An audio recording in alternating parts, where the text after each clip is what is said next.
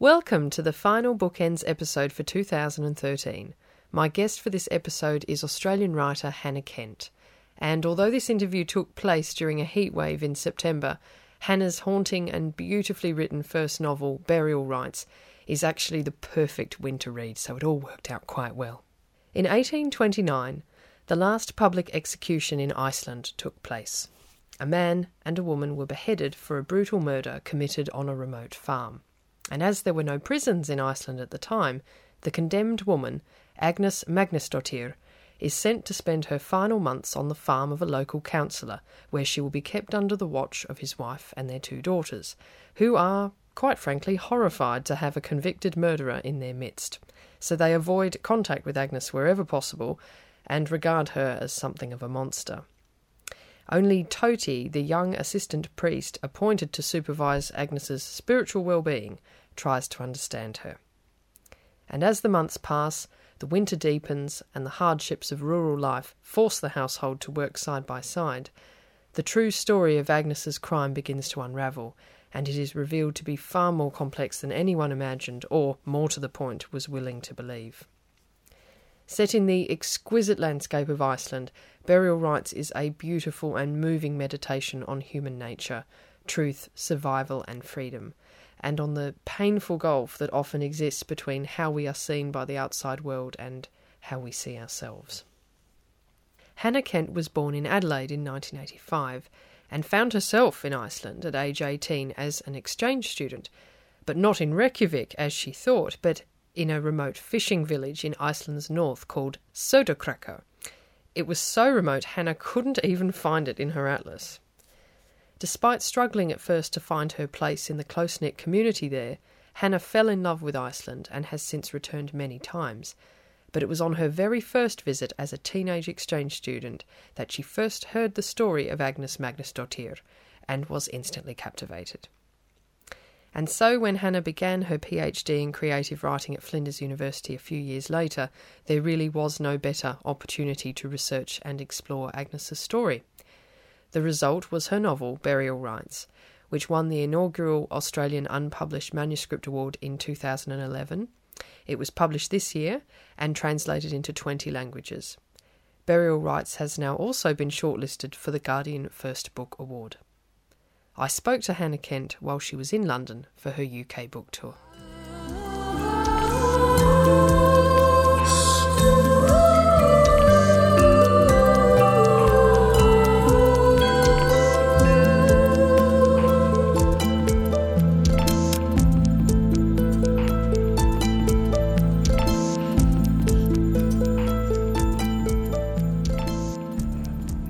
To me, there are really two stories here in Burial Rites. I mean, obviously there is the story of Agnes Magnusdóttir, whose story Burial Rites is based upon, but there's also your story.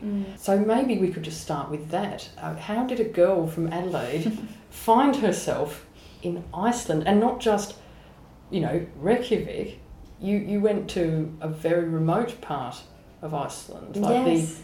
One of my old English lecturers used to call Tasmania the antipodes of the antipodes. So I don't know what the Northern Hemisphere equivalent is, but not too far off, thanks. really. So how did you find yourself there? It's quite a long story, if you'll indulge me. Basically, 10 years ago, I was 17. I'd finished high school, and I remember being quite terrified. I didn't really know what to do with myself. I mean, I'm the sort of person who seemingly feels like they're born knowing what it is they wanted to do. And for me, that's always been writing. I remember being 6 years old and telling people, what do you want to be when you grow up? I remember telling them I wanted to be an author, but something else as well, because my parents, as supportive as they have always been about the fact that I've always wanted to write, have always stressed to me that it would be necessary to probably have another job or another career so that I could, move out and put bread on the table. And so, I grew up always saying I wanted to be an author in something else. And I think by the time I finished high school, I'd become very anxious about the something else, because I knew that would determine what university course I would go on to do and so forth. And I don't know if it was the same for other teenagers, but at that age I really thought that the choices I made then would have long-lasting consequences throughout the rest of my life. And I was in a total panic about it all. So I finished high school, and instead I applied for a few university courses that I didn't really care anything of. And then I thought, well, maybe I can defer the whole decision that I have to make. And so I applied for a Rotary exchange with my local Rotary club. They were advertising through my high school. And with the Rotary exchange, you have to be sort of selected to go. So you go through an interview process and you have to submit a formal application. And I think something that is quite distinct about this program is that you don't actually get to decide the final destination. They choose that for you after they've spoken with you and I guess worked out what sort of person you are. And I remember I'd gotten through several rounds of interviews, and I was in the last round sitting in front of these 3 Rotarians. And by this stage, they were asking me questions, like, tell us how you anticipate the homesickness and how will you deal with it and so on. Have you been away from home before, that sort of thing. And then one of the Rotarians asked me how I would respond if I was sent somewhere where it was dark, almost 24 hours a day in winter. And I think I surprised them with how enthusiastic I was in my response. I remember, probably saying something like, I've never experienced anything like that before. I'd love to see what it was like. That would be amazing. Yeah, that would be brilliant. Do it. And I do actually have this very clear memory of them sort of looking at each other, and I swear one of them made a massive cross next to my name.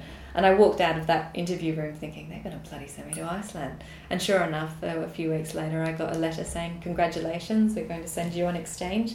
You're going to Iceland. And I was the only person to send there. I think everyone else was sort of, shipped off to Belgium and France.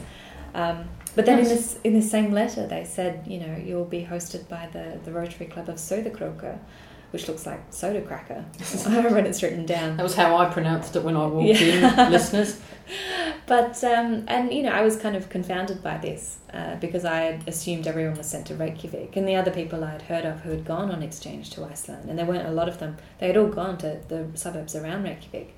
And I remember pulling out an atlas at my parents' house and trying to find Söderkroka, and it wasn't even on the atlas. No, and I'm thinking, God, where are they going to send me? But yeah, so that's how, sort of 10 years ago in, a very hot Adelaide summer, I left for a very dark, very cold northern Icelandic winter. And I ended up staying for a year in this very small, closely knit fishing village, really. I think the population was about 2,000. So, but it felt a lot smaller. I think a lot of people were probably out on boats or something during that time.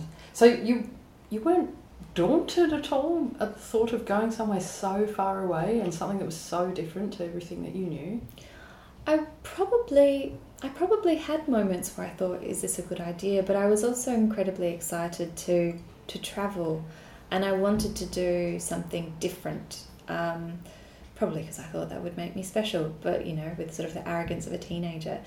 But also, I think I was just really keen to go see a bit of the world and to have some experiences, and also to not necessarily go straight to university. It wasn't really. I actually don't think I thought that much about it until I was on the plane, and I remember being overcome with sadness at the idea of leaving my family for a whole year. Mm. So I think I was just kind of ignorant of the toll it might take on me personally, or how difficult it may well be. And it was incredibly difficult. I had a very tough time of it the first couple of months of my exchange. So when you first arrived, what were your first impressions? Well, it was kind of, back 10 years ago, it was a lot harder to get to Iceland than it is these days. You can get quite much more direct flights. So I had this huge sort of 2-3 day journey to get to Reykjavik.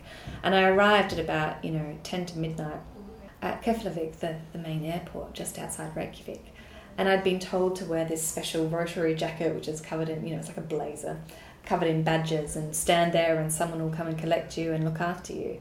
And I got out the flight and collected my bags, and I was standing there in my jacket and no one came. And I had an emergency number just in case, there was a problem. And I'd waited about an hour, no one rocked up. So I went to a phone booth and, managed to call this number, and I could hear gibberish and I didn't understand it, but I knew clearly that it was saying, this number is disconnected, please try again. And I was thinking, what do I do? It's the middle of the night, and I was incredibly jet lagged. Yeah, I was just about to say, you must have been jet lagged to the max. I was like a zombie. And then this woman came up to me in Icelandic and spoke to me in Icelandic, and I obviously didn't have a clue what she was saying, so she repeated herself in English, and she said, "You need to get on the bus." There was a bus outside the airport window. And I said, "Oh, no, someone is going to pick me up." And she said, "Well, they better hurry up, because you can't just wait outside in the snow, and the airport's about to close. You know, there's no more flights coming till tomorrow morning." God. And I sort of, shoved this bit of paper at her and said, "This is the man who's supposed to, I couldn't even pronounce his name. He's supposed to come get me." And she said, "Did you call the number?" I said, "Yes, I don't understand what the automatic voice is saying." So she called the number for me and came back and said, "Yes, it's a disconnected number." And I said, "What do I do?" She said, "Look, you need to get on the bus. You can't stay here." So she put me on this bus. I didn't even at that time knew that was the bus that you needed to get on to get into the city. For all I knew, we were in the city. It was pitch black outside. I couldn't see anything. And I think she must have managed to look him up in the phone book and get hold of him, because by the time I finally arrived at the final bus stop at the major station, he was there looking a bit sleepy. And I said, "Oh, sorry, I forgot you were arriving tonight." He forgot you were coming. Oh, for heaven's sake. So that was, I guess, my first experience of Iceland. So actually the first time I saw snow was standing in this bus station as I got out finally and saw him there, and it just started to snow then. And then, I actually ended up going back with him and staying that night or a couple of nights, and then they put me on a light aircraft, a very, very small sort of matchbox plane, which flew me up to the north to the tiny airport of Söderköping, which is actually really a paddock.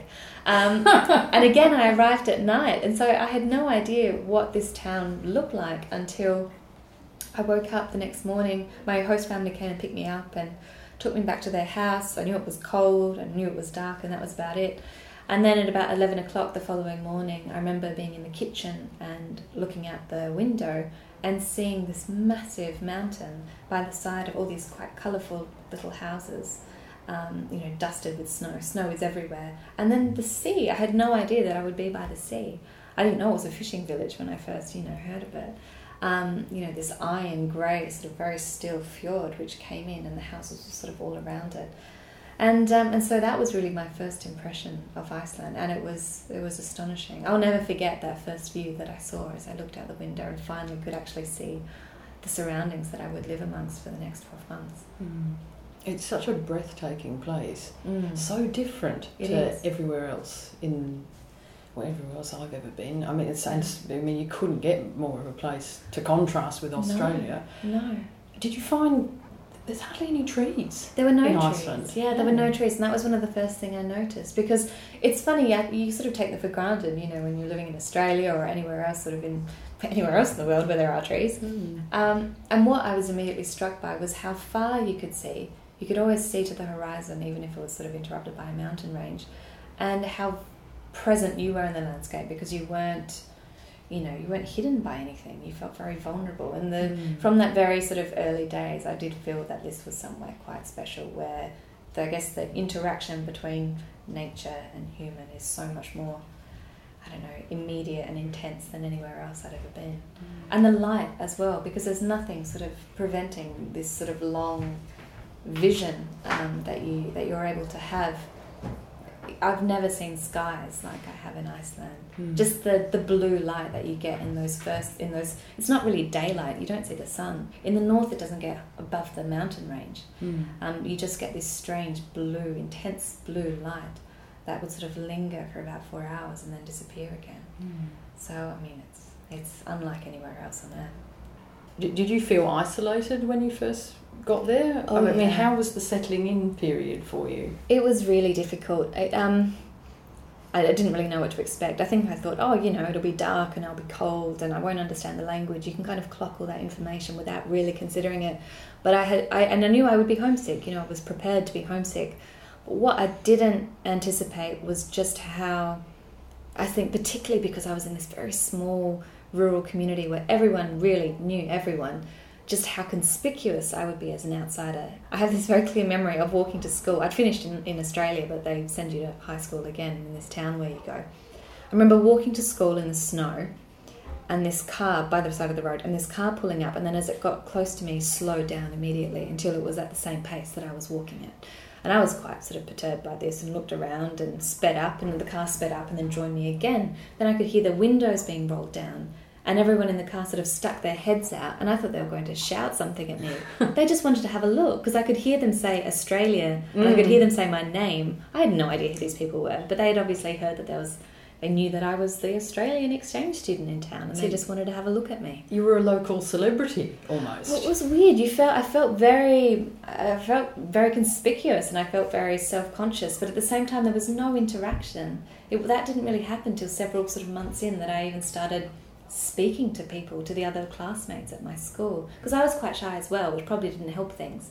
And Icelanders it's not hostile. They're not hostile towards strangers, but they might take a bit of time before they come up and put themselves out there, And so it was this really weird mix of being, as I said, completely conspicuous, but also really socially isolated. And it just kind of completely messed my brain around. Which was already, and it just seemed to sort of be compounded by the fact that it was so dark all the time, and that you spent a lot of time inside because of the bad weather, plus the fact that I felt alienated again from not understanding the language. It was a very strange place to be in, and I really retreated inwards. I think actually, I remember, I was probably depressed, to be honest. I remember, sitting down in the shower because I just felt so without energy and so sad I couldn't be bothered standing up. And probably, looking back now, I'd be like, I was pretty low. Yeah. But of course it got a lot better, but it was probably a period of about 3 months where I really struggled. And it was actually during this time that I encountered the story of Agnes Magnusdóttir. Yes, that was going to be my next question. How did you first learn about Agnes and her story? Well, as I said, it was when I was, I didn't really socialise with anyone beyond my host parents. Even actually my host brother with this first family didn't speak to me, for reasons I still to this day have no idea why. That must have been welcoming. It made me feel that I was doing something wrong. But yes, so I remember they drove down south to Reykjavik to visit, I think, their parents. And, we had this little visit, then we were driving back up the north on the major ring road that goes around Iceland. And for the first time, sort of the skies were clear and there wasn't any fog, and I could probably really see the landscape. And I remember I was so struck by its beauty and also just by how unusual it is that I sort of forgot myself and I forgot to be shy. And I started chatting with my host parents, which we hadn't really done a great deal of. And they would comment on certain things and the places that we moved through and certain stories, point out certain landmarks. And then as we came to the north, not far away from where the town was, we went through this place which I now know to be Vatnsdalur, which is a valley. And it's beautiful. I mean, it's the country around there are these sort of big, vast, empty valleys, just like sort of pastoral valleys with rough turf and so on. And then you have these big kind of looming mountains, which were obviously covered in snow at that time. And then, but this place, Vatnsdalur, is quite unusual, and you notice it when you're driving along, because it seems as though the earth is sort of, I don't know, it suddenly seems to have been gathered, like puckered up into all these little hills that are suddenly everywhere, just in a very sort of small area, hundreds and hundreds of small mounds. And I thought they looked a lot like burial mounds that I had seen in a documentary about Vikings, and not really knowing anything of Iceland's history, I asked my host parents if that's what they were, and they said, oh, no, it's just the way the land is. And later I discovered that it was actually because of an avalanche, but that happened centuries ago. But they said it's interesting that you mention this place, because over there, just as the car was going through, by those 3 hills is where the last execution occurred in Iceland. And I was, immediately interested, as I think, everyone would be on hearing this kind of story. And I asked them, what happened and when did it happen and who was it? And I don't think they actually told me very much at that time, but I do know that they told me that it had been 2 people who were killed, and the last person was a woman called Agnes, and that she had been beheaded for her role. And again, they weren't quite sure about what this role might have been, but her involvement in the very brutal murder of 2 men as they lay sleeping, and also the fire that was lit afterwards intentionally to try to hide their bodies. And I remember immediately being quite struck and by this story, but particularly by the idea that that was a woman, and they told me that it was a long time ago. This was, she was killed in 1830. But for some reason I couldn't quite let it go. And even throughout the rest of my exchange, which, I'm glad to say improved dramatically, I ended up having a wonderful time and completely falling head over heels with the country. and learning the language and making friends and so forth. But I even throughout the rest of my exchange, I would continually think about Agnes, and I would occasionally ask questions and get a little bit more information.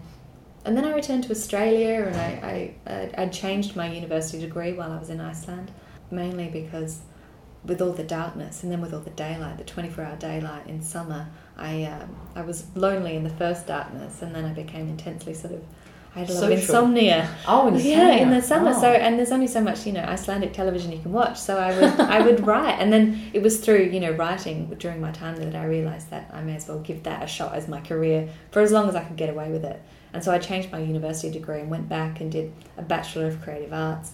And then by the time I came to do my honours, I had to write a creative project, like 10,000 words of creative work. And by this stage, I was really keen to write about Iceland. And still, I had all these questions about this elusive woman, Agnes, that I'd heard about, who had been killed. And I decided to write about her. And it was really the research that I started to do just to write that 10,000 words, which ended up being, I think, probably the second or third chapter in the novel, vastly altered now. It was when I started to do the research that I was realised I needed to write the whole book, that I needed to do this as part of a PhD. And that was mainly because I became very frustrated at what I was reading and what was available about the murders, but particularly about Agnes and how she had been portrayed in many of these sources. It seems that there's quite a few discrepancies between the official records of what happened to her and what local history remembers of her. It's yes, there are. I mean, and sometimes necessarily so. I mean, the official documents, many of which I wasn't actually able to access until probably about 2 years in of researching. And the local histories, they're written to reach different ends. The official documents were there to be presented back to the Danish government and to be sort of recorded and have a paper trail, basically, when you're going to kill someone officially. And then the local histories were very much more indicative of the attitude of the community at that time, and also the way in which the story's been mythologized. But something that struck me in pretty much all the sources that I came across was this idea that even though 3 people were accused of having, conspired to kill these 2 men, it was Agnes who was the one who was basically unequivocally condemned as the orchestrator of the attack, and the one who seemed most monstrous, yet at the same time the one who was most absent in terms of these a lot of these documents and a lot of these narratives about the crime. Everyone just seemed to acknowledge that, yes, this was the one, she was the driving force behind it all. She was the cold-blooded murderess who wanted to kill these men because some said, she wanted their money, other ones said that she was a woman scorned and so she wanted to get her revenge. But it was always this idea of her being sort of a Lady Macbeth type figure, plotting and rubbing her hands together. But there was no information about her early life, and this was what I was kind of most curious about. I wanted to know how, society perhaps at that time had worked upon her life to put her in this situation, as well as her being, maybe making some very bad decisions. But I really didn't agree with the idea that someone could be, unequivocally evil, that it was just the way you were. I think people are capable of doing evil things, but I don't think anyone is naturally, a stereotype, basically. No one is that monster. No one certainly regards themselves as a monster. And so I started to think about ways in which you might be able to research the story and write a story that, rather than say, do exactly the same thing but in the opposite way and say, oh no, she was innocent and a victim of her times and so forth, instead explore some element of ambiguity or certainly her humanity, and work out how much of what happened was a consequence of her decisions and her bad behaviour, but also how did the political or cultural or social atmosphere of that times contribute to this situation as well. So that's really this is where my head was at the beginning of the PhD when I started to think of this as a full-length novel. Wow, it's incredibly impressive, the breadth of thinking that went behind all of this, all the different layers to her story, because as you say, there is actually so much ambiguity in why people do what they do, and why people end up in the situations that they do. Yeah, particularly with women, I think, particularly. And that was something that struck me when I was reading these things as well. A lot of the men And the other man who was executed before Agnes, this young boy called Fredrik, people would acknowledge that he was a thug and that he behaved really badly, but he was never called a monster.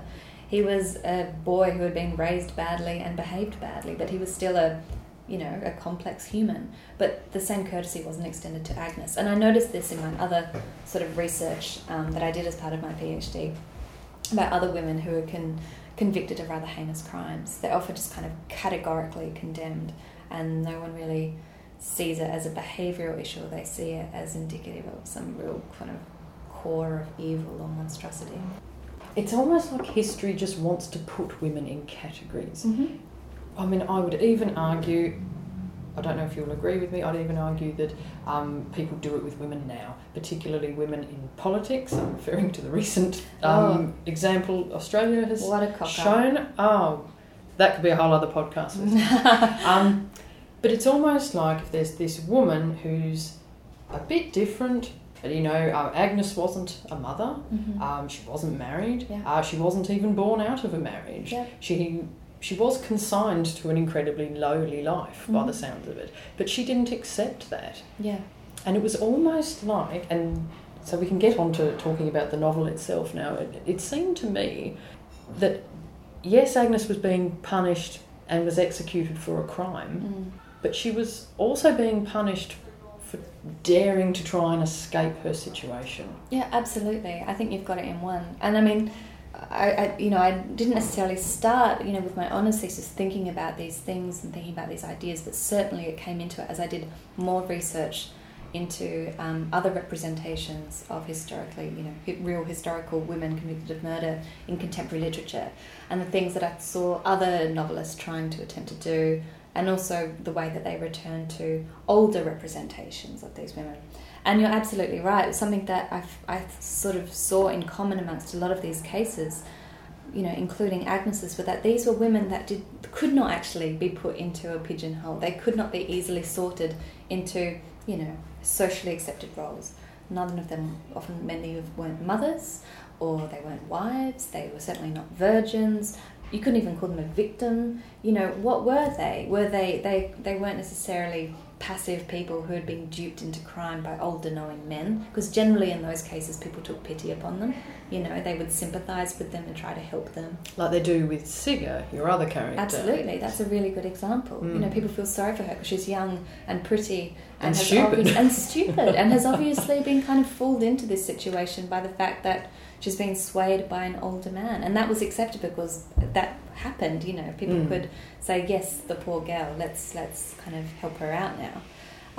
And then even with Rosa is another character in the book who is a wife and a mother, and she had a very famous, well documented affair with the murdered man Nathan.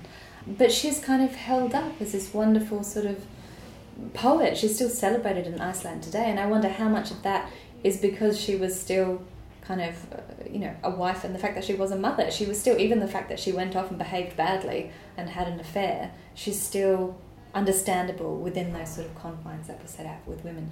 Agnes was completely different. She was older. She was certainly knowing. People kind of referred to her as a loose woman, which implied a level of promiscuity, which was a huge no-no. But at the same time, it looked like she went into that actively rather than passively. And she was intelligent, and you couldn't get around her intelligence. And a lot of historical documents pointed out the fact that she was incredibly literate. But she didn't fit in anywhere, and she seemed to be very much aware of the fact that she was in a situation, a social situation, that she couldn't help herself, and she railed against it. She couldn't just accept it. She was ambitious. And I think ambition is very frequently, and you talk about relevance today, I really think ambition is punished in women when it's seen in women. It's always seen as a negative. Definitely. Yeah. It's like you're damned if you do and you're damned if you don't. If you cry and are emotional, then you're a hysterical woman who obviously did it, but let's feel sorry for you. If you're impassive and you don't give any emotion away, well, you're cold and you're unfeeling. And you did it. Exactly. There's no maternal instinct No. there, so you must be guilty. And this was the thinking that I kept on coming across, not only in this case but in others that I was looking at. It seems to me that both back in Agnes's day and almost now as well, if you can't put a woman into a category easily. Mm-hmm. She's a dangerous woman. Yeah, she's not to be trusted. Mm. Exactly. And often, you know, if there's something else that she's been doing which is perhaps not socially accepted. I mean, I think a lot of... there's a fantastic book written by a UK writer called Jill Dawson called Fred and Edie, which I think was longlisted for the Orange Prize or something like that. And it's about Edith Thompson, who was hanged in sort of the 1920s, 1930s here in the UK. And I've read a lot of, you know, the interviews Jill's given about, you know, what went into this novel. And what's very clear from, I guess, looking at both the actual non-fiction accounts of this crime and execution, but also Jill's, you know, also Fred and Edie, is that Edith was a woman who was, as much, as you say, punished for being an adulteress, as she was, and sort of happily so, as she was for her role in the murder of her husband, which was kind of the official reason. And you see this everywhere. I mean, Agnes's official kind of, the official reason she was killed was because of her role in the stabbing murder of two men. But you look at what people are talking about her and what they're actually condemning her for, and it's for not fitting in. It's for wanting more than you have. It's for wanting to have love affairs or being promiscuous, or it's for being intelligent, you know, in a time where you didn't need to be, or you were not expected to be, or people didn't want you to be. Mm. And you see that again today. You see that everywhere. Mm. When the novel opens, Agnes is only a few months away from being executed. Mm. And what's really interesting about the narrative is that you cross between Agnes's point of view and the point of view of a young priest who she has specifically requested to sort of be her spiritual companion, as it were, over her last few months. But what's really interesting is that, and we mentioned this, you touched on this a little earlier, at the time of this crime and the execution, Iceland was under the control of Denmark. Mm. So basically any big crimes like this would normally be tried and executions would all happen in Copenhagen. Yeah. But this was quite an unusual case. They were trying to cut costs or make an example, possibly. Mm-hmm. So Agnes ends up getting effectively billeted with a local family. Yeah, an exchange student, if you will. Not based on my own experience, thank goodness. But. Not quite the Rotary exchange. But Agnes does end up living with the family of a local councillor. Yes. Who are all incredibly hostile at the idea of having a murderess in the near vicinity. Yeah, absolutely. And you capture this so well. I mean, the bleakness of her situation and just the hostility and the lack of empathy that these people have for her. You capture it brilliantly right at the beginning, and yet thank you. By the end, everyone's on her side. Nearly everyone. Nearly everyone. I mean, it's interesting. The idea, to me, I always knew that the novel would take place after the fact of the crime, after the fact of the trial. The reason for that was because I obviously knew, drawing from history, when the date of her execution was, and I knew it was in winter. And I thought I knew that she had to wait a considerable amount of time before she was executed. And I think that, you know, in itself is something interesting to explore. Someone who knows they're going to die and yet has to wait, and what happens in the interim. And also you have the fantastic device of, you know, quite, again, historically accurate, but the fantastic device in a novel of the summer months then going into this Icelandic winter and having the atmosphere and the tension come with that. The fact of Agnes being billeted is historically accurate. I mean, Iceland at that time, crime was very rare. I think there's only 350,000 Icelanders even today, so you can imagine how few there were back then. And partly because of the small population, and also just because I don't think you didn't necessarily have other things that sometimes contribute to crime, like, you know, ale houses and things and so forth. Well, it even seems the same today. When I went there, they were actually quite proud. I had dinner with the guy who's head of marketing for Reykjavik, and he told me how, you know, crime is so low there. It is. So this must have, I mean, even for back then, this would have been a huge scandal. It was huge. It was absolutely huge. And previously, you're right, whenever these sorts of things happened, and whenever there were death sentences, or even, you know, when someone was sentenced to imprisonment, they were often shipped off to Denmark because Copenhagen had jails, they had workhouses, they had sort of the things in place where they could carry out these sentences. Whereas Iceland didn't. I think around this time there was a jail in Reykjavik, but it wasn't anything like what Copenhagen had, and often it was just easier to ship them off. And the other thing is that capital punishment, even back then, was incredibly unpopular amongst the public. And one of the reasons why people were sent abroad to be executed is because no Icelander wanted to be executioner. They just simply couldn't find anyone. And there was something very different and interesting about this case. And the official reason, as you see in the letters and as you see in the accounts, for Agnes Magnusdóttir and Friðrik Sigurðsson to be executed not only in Iceland but in the same district where the crime occurred, was supposedly for economic reasons. It was going to cost them way too much to ship them over to Copenhagen. But also there was very much an unofficial reason, and that was that the district at this particular time had kind of gone to the dogs. There was a lot of petty crime. There was a lot of theft, basically, theft of stock. And this was obviously an embarrassment on the local authority, on the district magistrate. And by having a local public execution where the people who attended were not there to sort of jeer and throw cabbages like you might see in some sort of telemovie, recreation of, say, London in this time, they were ordered to be there. Otherwise, they would have been fined. And there's a fantastic book, which was a non-fiction book, which was written about this case, called Engimán dan Lítið. And in Icelandic, or in English, that means no one may look away. And this was the order given by the magistrate to the people who were forced to be there. It was very much like... And there are letters, and some of them are included in the book, where he writes to local priests and say, these particular parishioners need to be there, and they're because they're local criminals, and he wants to say, this is what we're doing, this is what we're prepared to do. So in many ways, it was an example to the community. But also, the economic reasons was one as well. But yes, so she goes, and it's true, she was sent to this farm called Cornsall. And I assume that the reason she was sent there is because the man was a district officer, which was a local authority. And many of the family members, pretty well all that are in the book, some are excluded that were actually there in real life, just because there would have been too many characters. But the two daughters who have to, put up with her, and the wife as well, they were all there, and this is what happened. And I guess as soon as I knew this to sort of be fact, because I always wanted to honour the fact where I could establish it, as soon as I knew this, I thought, well, how interesting. Of course, if it was my family, with me and my sister and my parents, and we had to look after a convicted criminal, of course you would be hostile.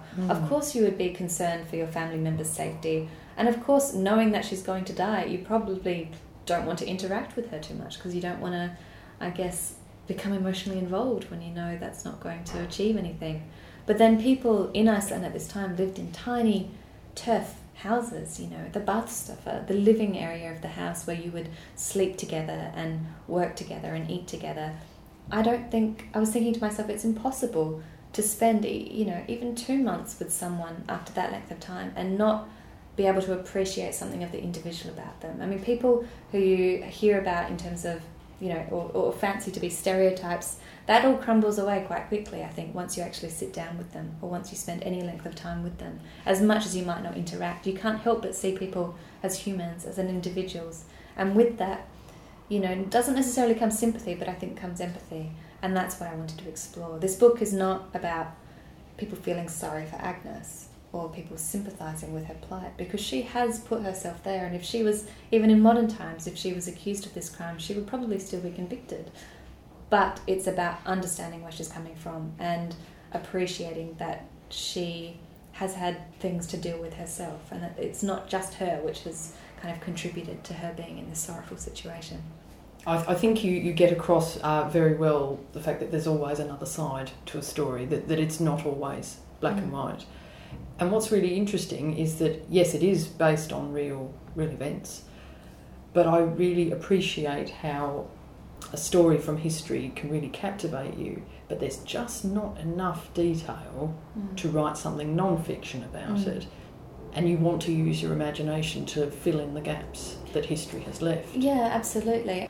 It's very difficult to draw a clear line between what is fact and what is fiction in this novel, but name any particular aspect on it, or even any quality that comes from a particular character, and I will be able to tether it back to something that I read in my research, whether that's just a general sort of thing that was happening in Iceland at the time, so not perhaps specific to any situational character, or whether it's something that I read in a census about this particular individual, or something that was mentioned several times in local histories or in memoirs or journals.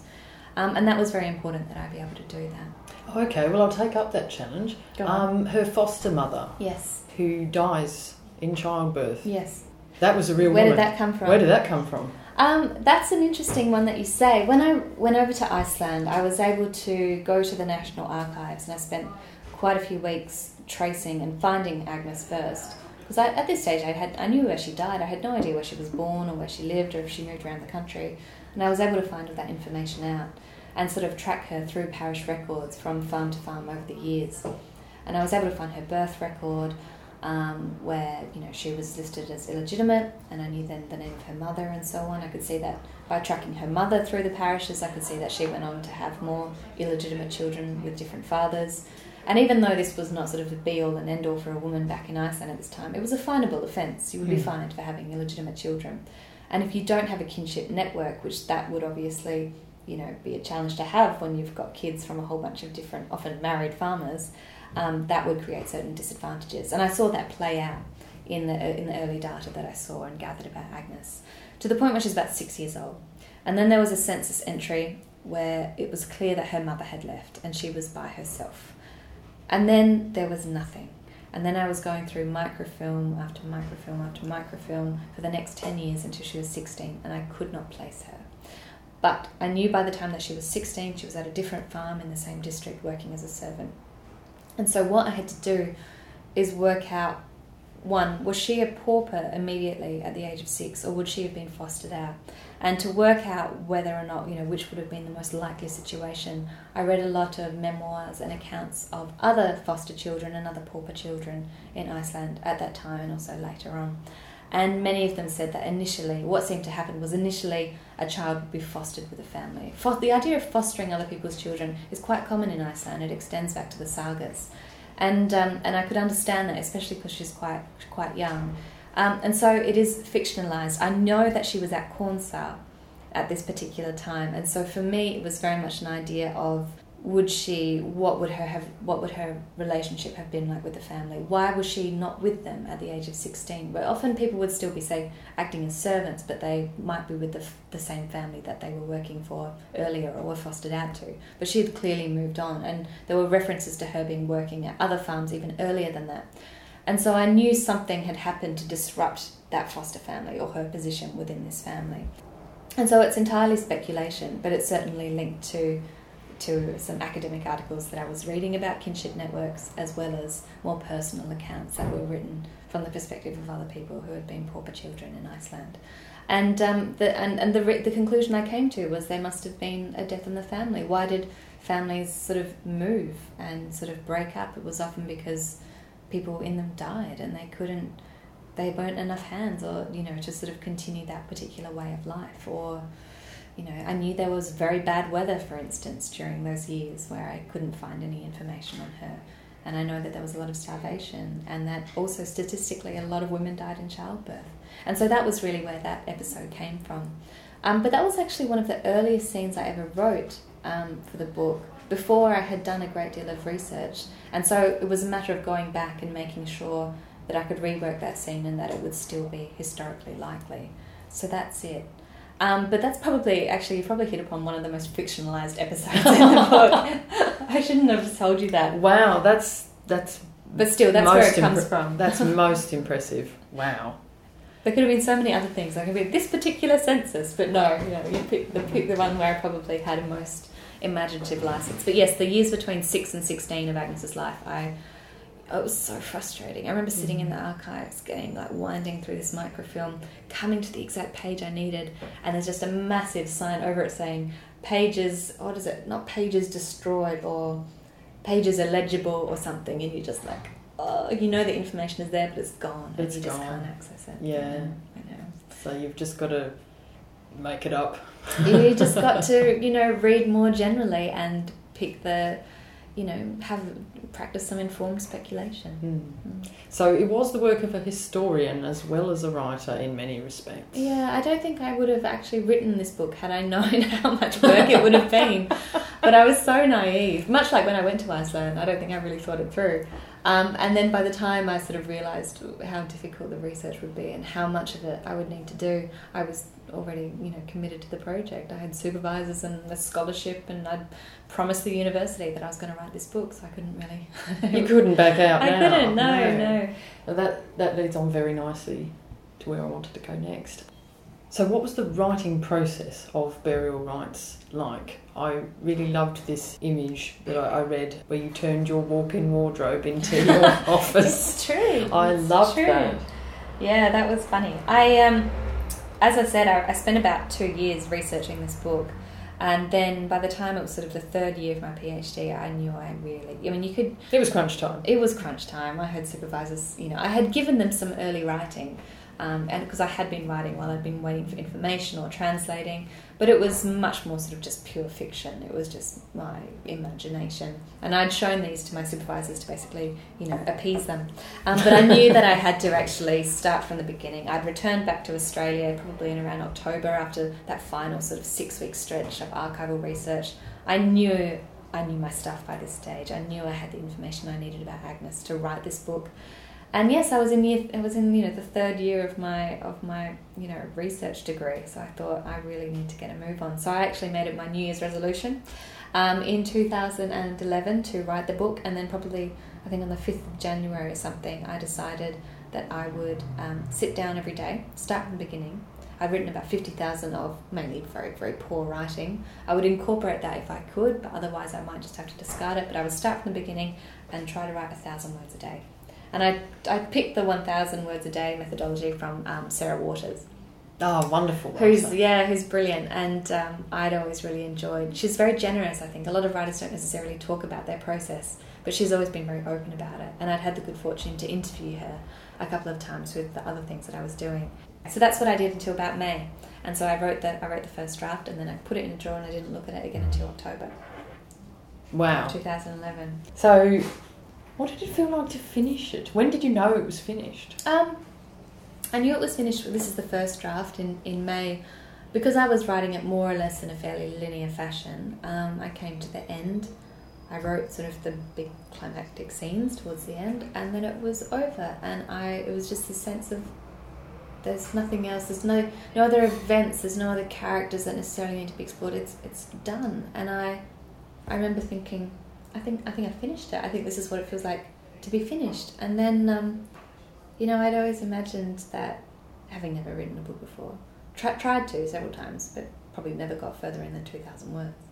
I'd always imagined that it would be, this huge feeling of release and relief, and that you would immediately run out and get drunk and celebrate. And and it was completely different. As soon as I realised that I had finished, I quite literally put my head down on my desk in front of my keyboard, and I burst into tears, and I was kind of inconsolable. I ended up calling my partner, and the voice on the other end immediately said, "Who's died?" Because I was just so upset I couldn't talk. And I spent the rest of the day, I think I replied Agnes or something like that, and I spent the rest of the day curled up on my bed in the fetal position, just crying. And I was kind of scared as well. I think one of the reasons why I was so upset is I was scared by my own reaction. And it wasn't until a few days later that I realised, how familiar the feeling was. And it was grief. It was just pure grief. And that was one of the reasons why I felt I couldn't immediately go back and start editing it. I kind of just had to leave it. It felt kind of painful, which was quite odd. I never would have anticipated reacting that way. And to this day, I still don't quite understand it, but it was just... it was dark. You'd spent a long time with Agnes. Yeah. You'd got to know her so well. But I think it was also having finished a book, having... At that stage, it was way too long. It was probably like 110,000 words or something. But yeah, the idea that you... I don't know. I'm not sure what it was. Relief, possibly. Yeah, but relief in the form of, a kind of catastrophic sadness. Which is ridiculous, because there's nothing really to be sad about. I live a very privileged life, but I was crying like someone had died, like I'd just gone through some sort of horrible trauma. And to this day, I still have no idea why I reacted like that.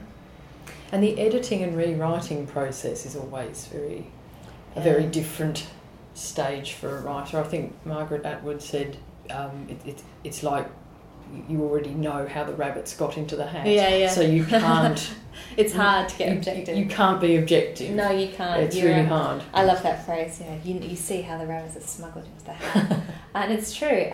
I never thought this book would be published. I mean, I wrote it to hopefully get a PhD qualification, and I never, even then, I never really thought it would be good enough. And I know that sounds kind of really trite to say that now, especially since it's been published, but it's the truth. I really just could not judge it. I knew some lines in it, I knew some scenes in it were really good, but I had no idea whether the thing worked as a cohesive whole. Anyway, so I left the book basically after writing it and finishing it in May, and I didn't return to it until October, when a friend of mine, actually one of my supervisors, convinced me to enter the Writing Australia Unpublished Manuscript Award, which was this new award, which I was devastated to hear has just been cancelled. It's been scrapped. I know, after 2 years, which seems to me ridiculous. But anyway, these are the times we live in. I suppose so. I know. So anyway, and then, and so by the time I sort of, realised that I wanted to enter this award, I had no time left. I was supposed to be doing all this other freelance work for, free books and $20. And so I managed to, the editor very kindly let me have a extended deadline. And so I spent probably about 4 days, I think it was. I was looking through my emails to discover how long it was. And I think it was about 4 days I spent madly kind of slashing and burning. And I cut about 20,000 words out over that course of just a few days, and then I entered it in the award with probably about 15 minutes to go. And I ended up winning, and from that point on, that was fantastic. I mean, I got a mentorship with Geraldine Brooks, who approached the book very much like a reader, which was great for me at that stage, and did look at it as a whole. I was bogged down with things at sentence level, and we didn't talk about it a great deal. We sort of emailed back and forth a few times about it.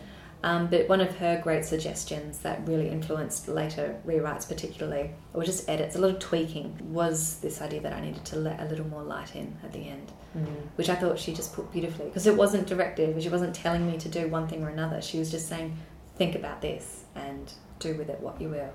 So no, she was really generous. And then, of course, it was picked up, and then I had an editorial process with my publishers as well, which was really fantastic, actually. They were brilliant. Yes, I understand you learned that the first recorded use of the word fart was in 1250, thanks to your UK editor. Yeah, she was brilliant. Because a lot of people thought that some of the language you'd used was a bit modern, but it turned out no. Yeah, there was one of the copy editors sort of just flagged it. Well, she wasn't like, you need to change it. She was just like, is this working? And I was sort of, I considered it. I thought, well, maybe it could be taken out. But a lot of those words were used when people were speaking. It was in the dialogue, or it was in Agnes's voice, and I kind of wanted to retain that grit. And the dispute was resolved. I was just kind of a bystander. The editors were kind of fighting it out across the country. And then, it was resolved when my fabulous, one of my wonderful UK editors, Sophie Jonathan, wrote back this fantastic brief email just giving the dates of when all the words that were in question were first, recorded as being used. And I saved that email. I thought that was bloody brilliant. I mean, this is what a wonderful editor. This is the sort of wonderful trivia they know. It comes in useful. I was just about to say, you file that away for a pub quiz in case you ever need it. Yeah. Oh, I know. I should memorise it. It'd be a good fact to know. So you're currently riding the wave of burial rights then. Yes. But you're also the deputy editor of a literary journal called Kill Your Darlings. I am. What a fabulous name. Thanks. Yeah, we picked it because it was kind of in line with our ethos when we started with Rebecca Stafford and I, and also another team of people. When we started this journal, we wanted to publish writing that was, published merely because it was of fantastic quality. We weren't necessarily interested in always getting good names or big names or whether or not people had been published before. We didn't want to be more concerned with that. We wanted to just publish writing quality and to have a really rigorous editorial process. And that's why Kill Your Darlings really appealed. And I think in the early days we had quite a noir sort of esque aesthetic, so it all tied in together.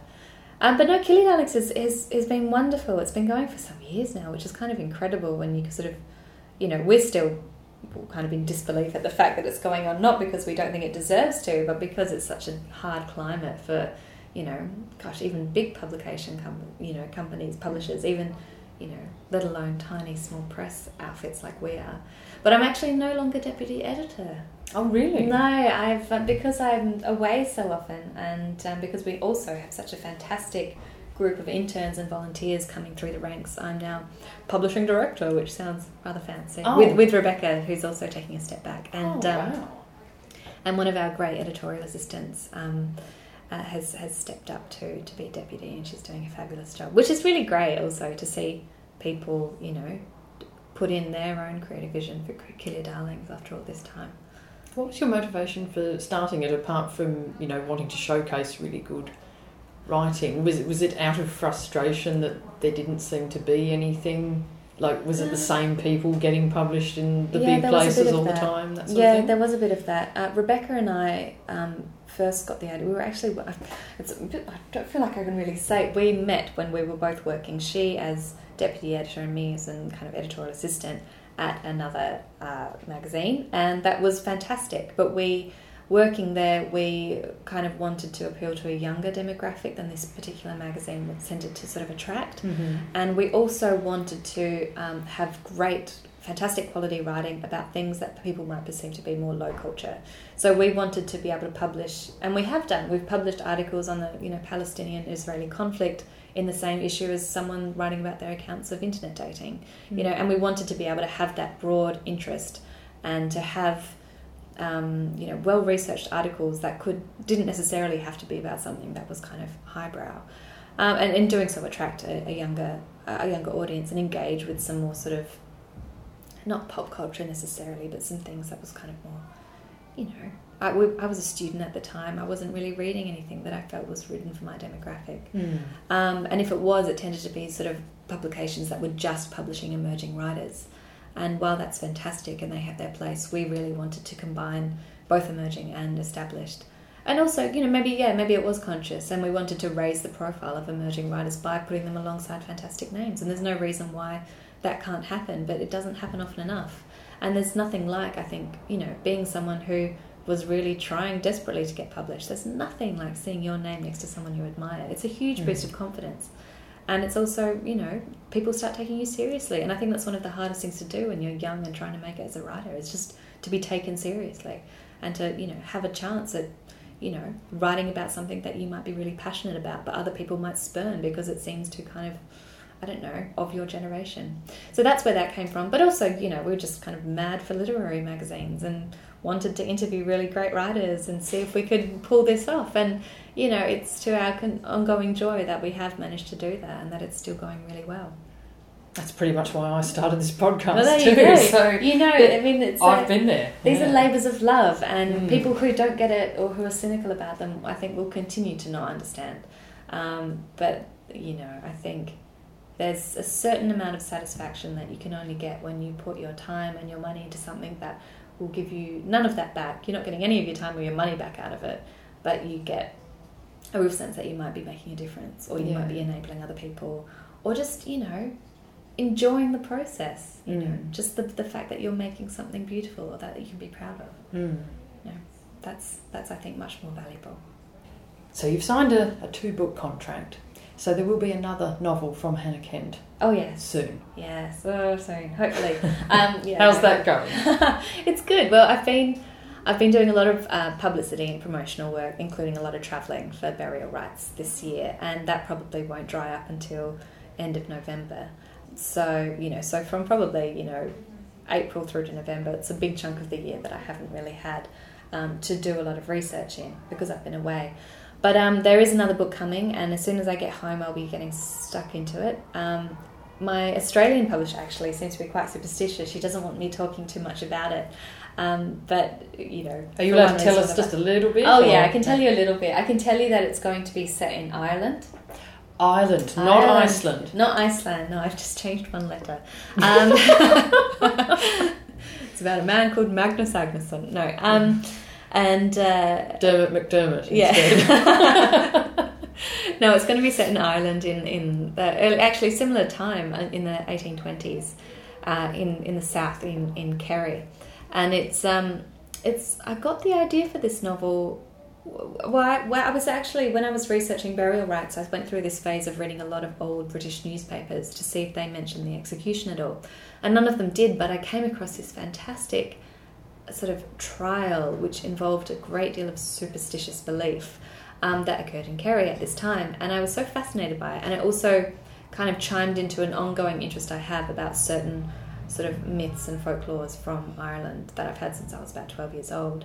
And, you know, it's always been a country I've been fascinated with. I was in an Irish band for many years. I play Irish instruments, so... Goodness, tin whistle kind of thing. Yeah, the Boran. I know. So this novel it's essentially going to explore, to a much greater degree than Burial Rites did, the way in which often disempowered individuals can use superstition to empower themselves, but also to subjugate other people.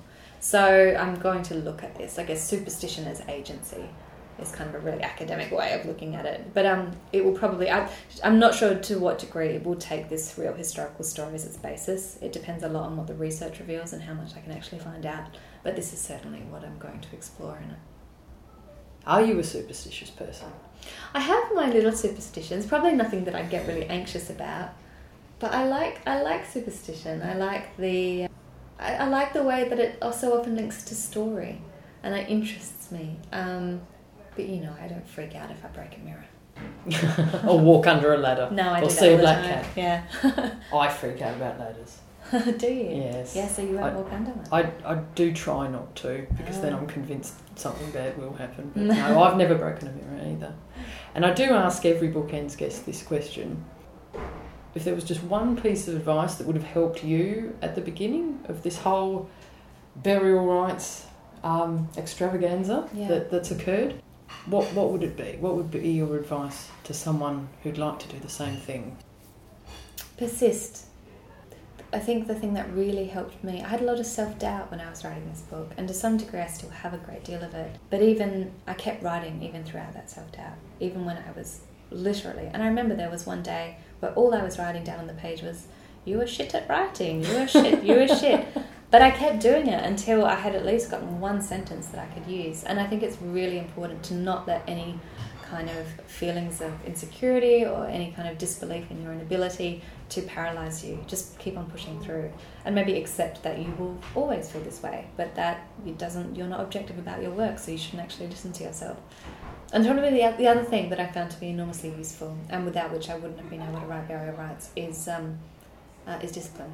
It's very important to treat it as a profession and to not take things personally, to be able to accept criticism, but perhaps most of all and this maybe ties in with persistence, to write regularly even when you don't want to. Don't wait until you're inspired, because you'll so rarely feel inspired. I really think that persistence and, you know, the ability to work very hard on something consistently pays out a lot more than talent at the end of the day. So probably that. Well, I can confirm that you're definitely not shit at writing. Oh, thank you. I really, really enjoyed the book. Hannah Kent, thank you for being my guest on Bookends. Oh, thank you so much for having me.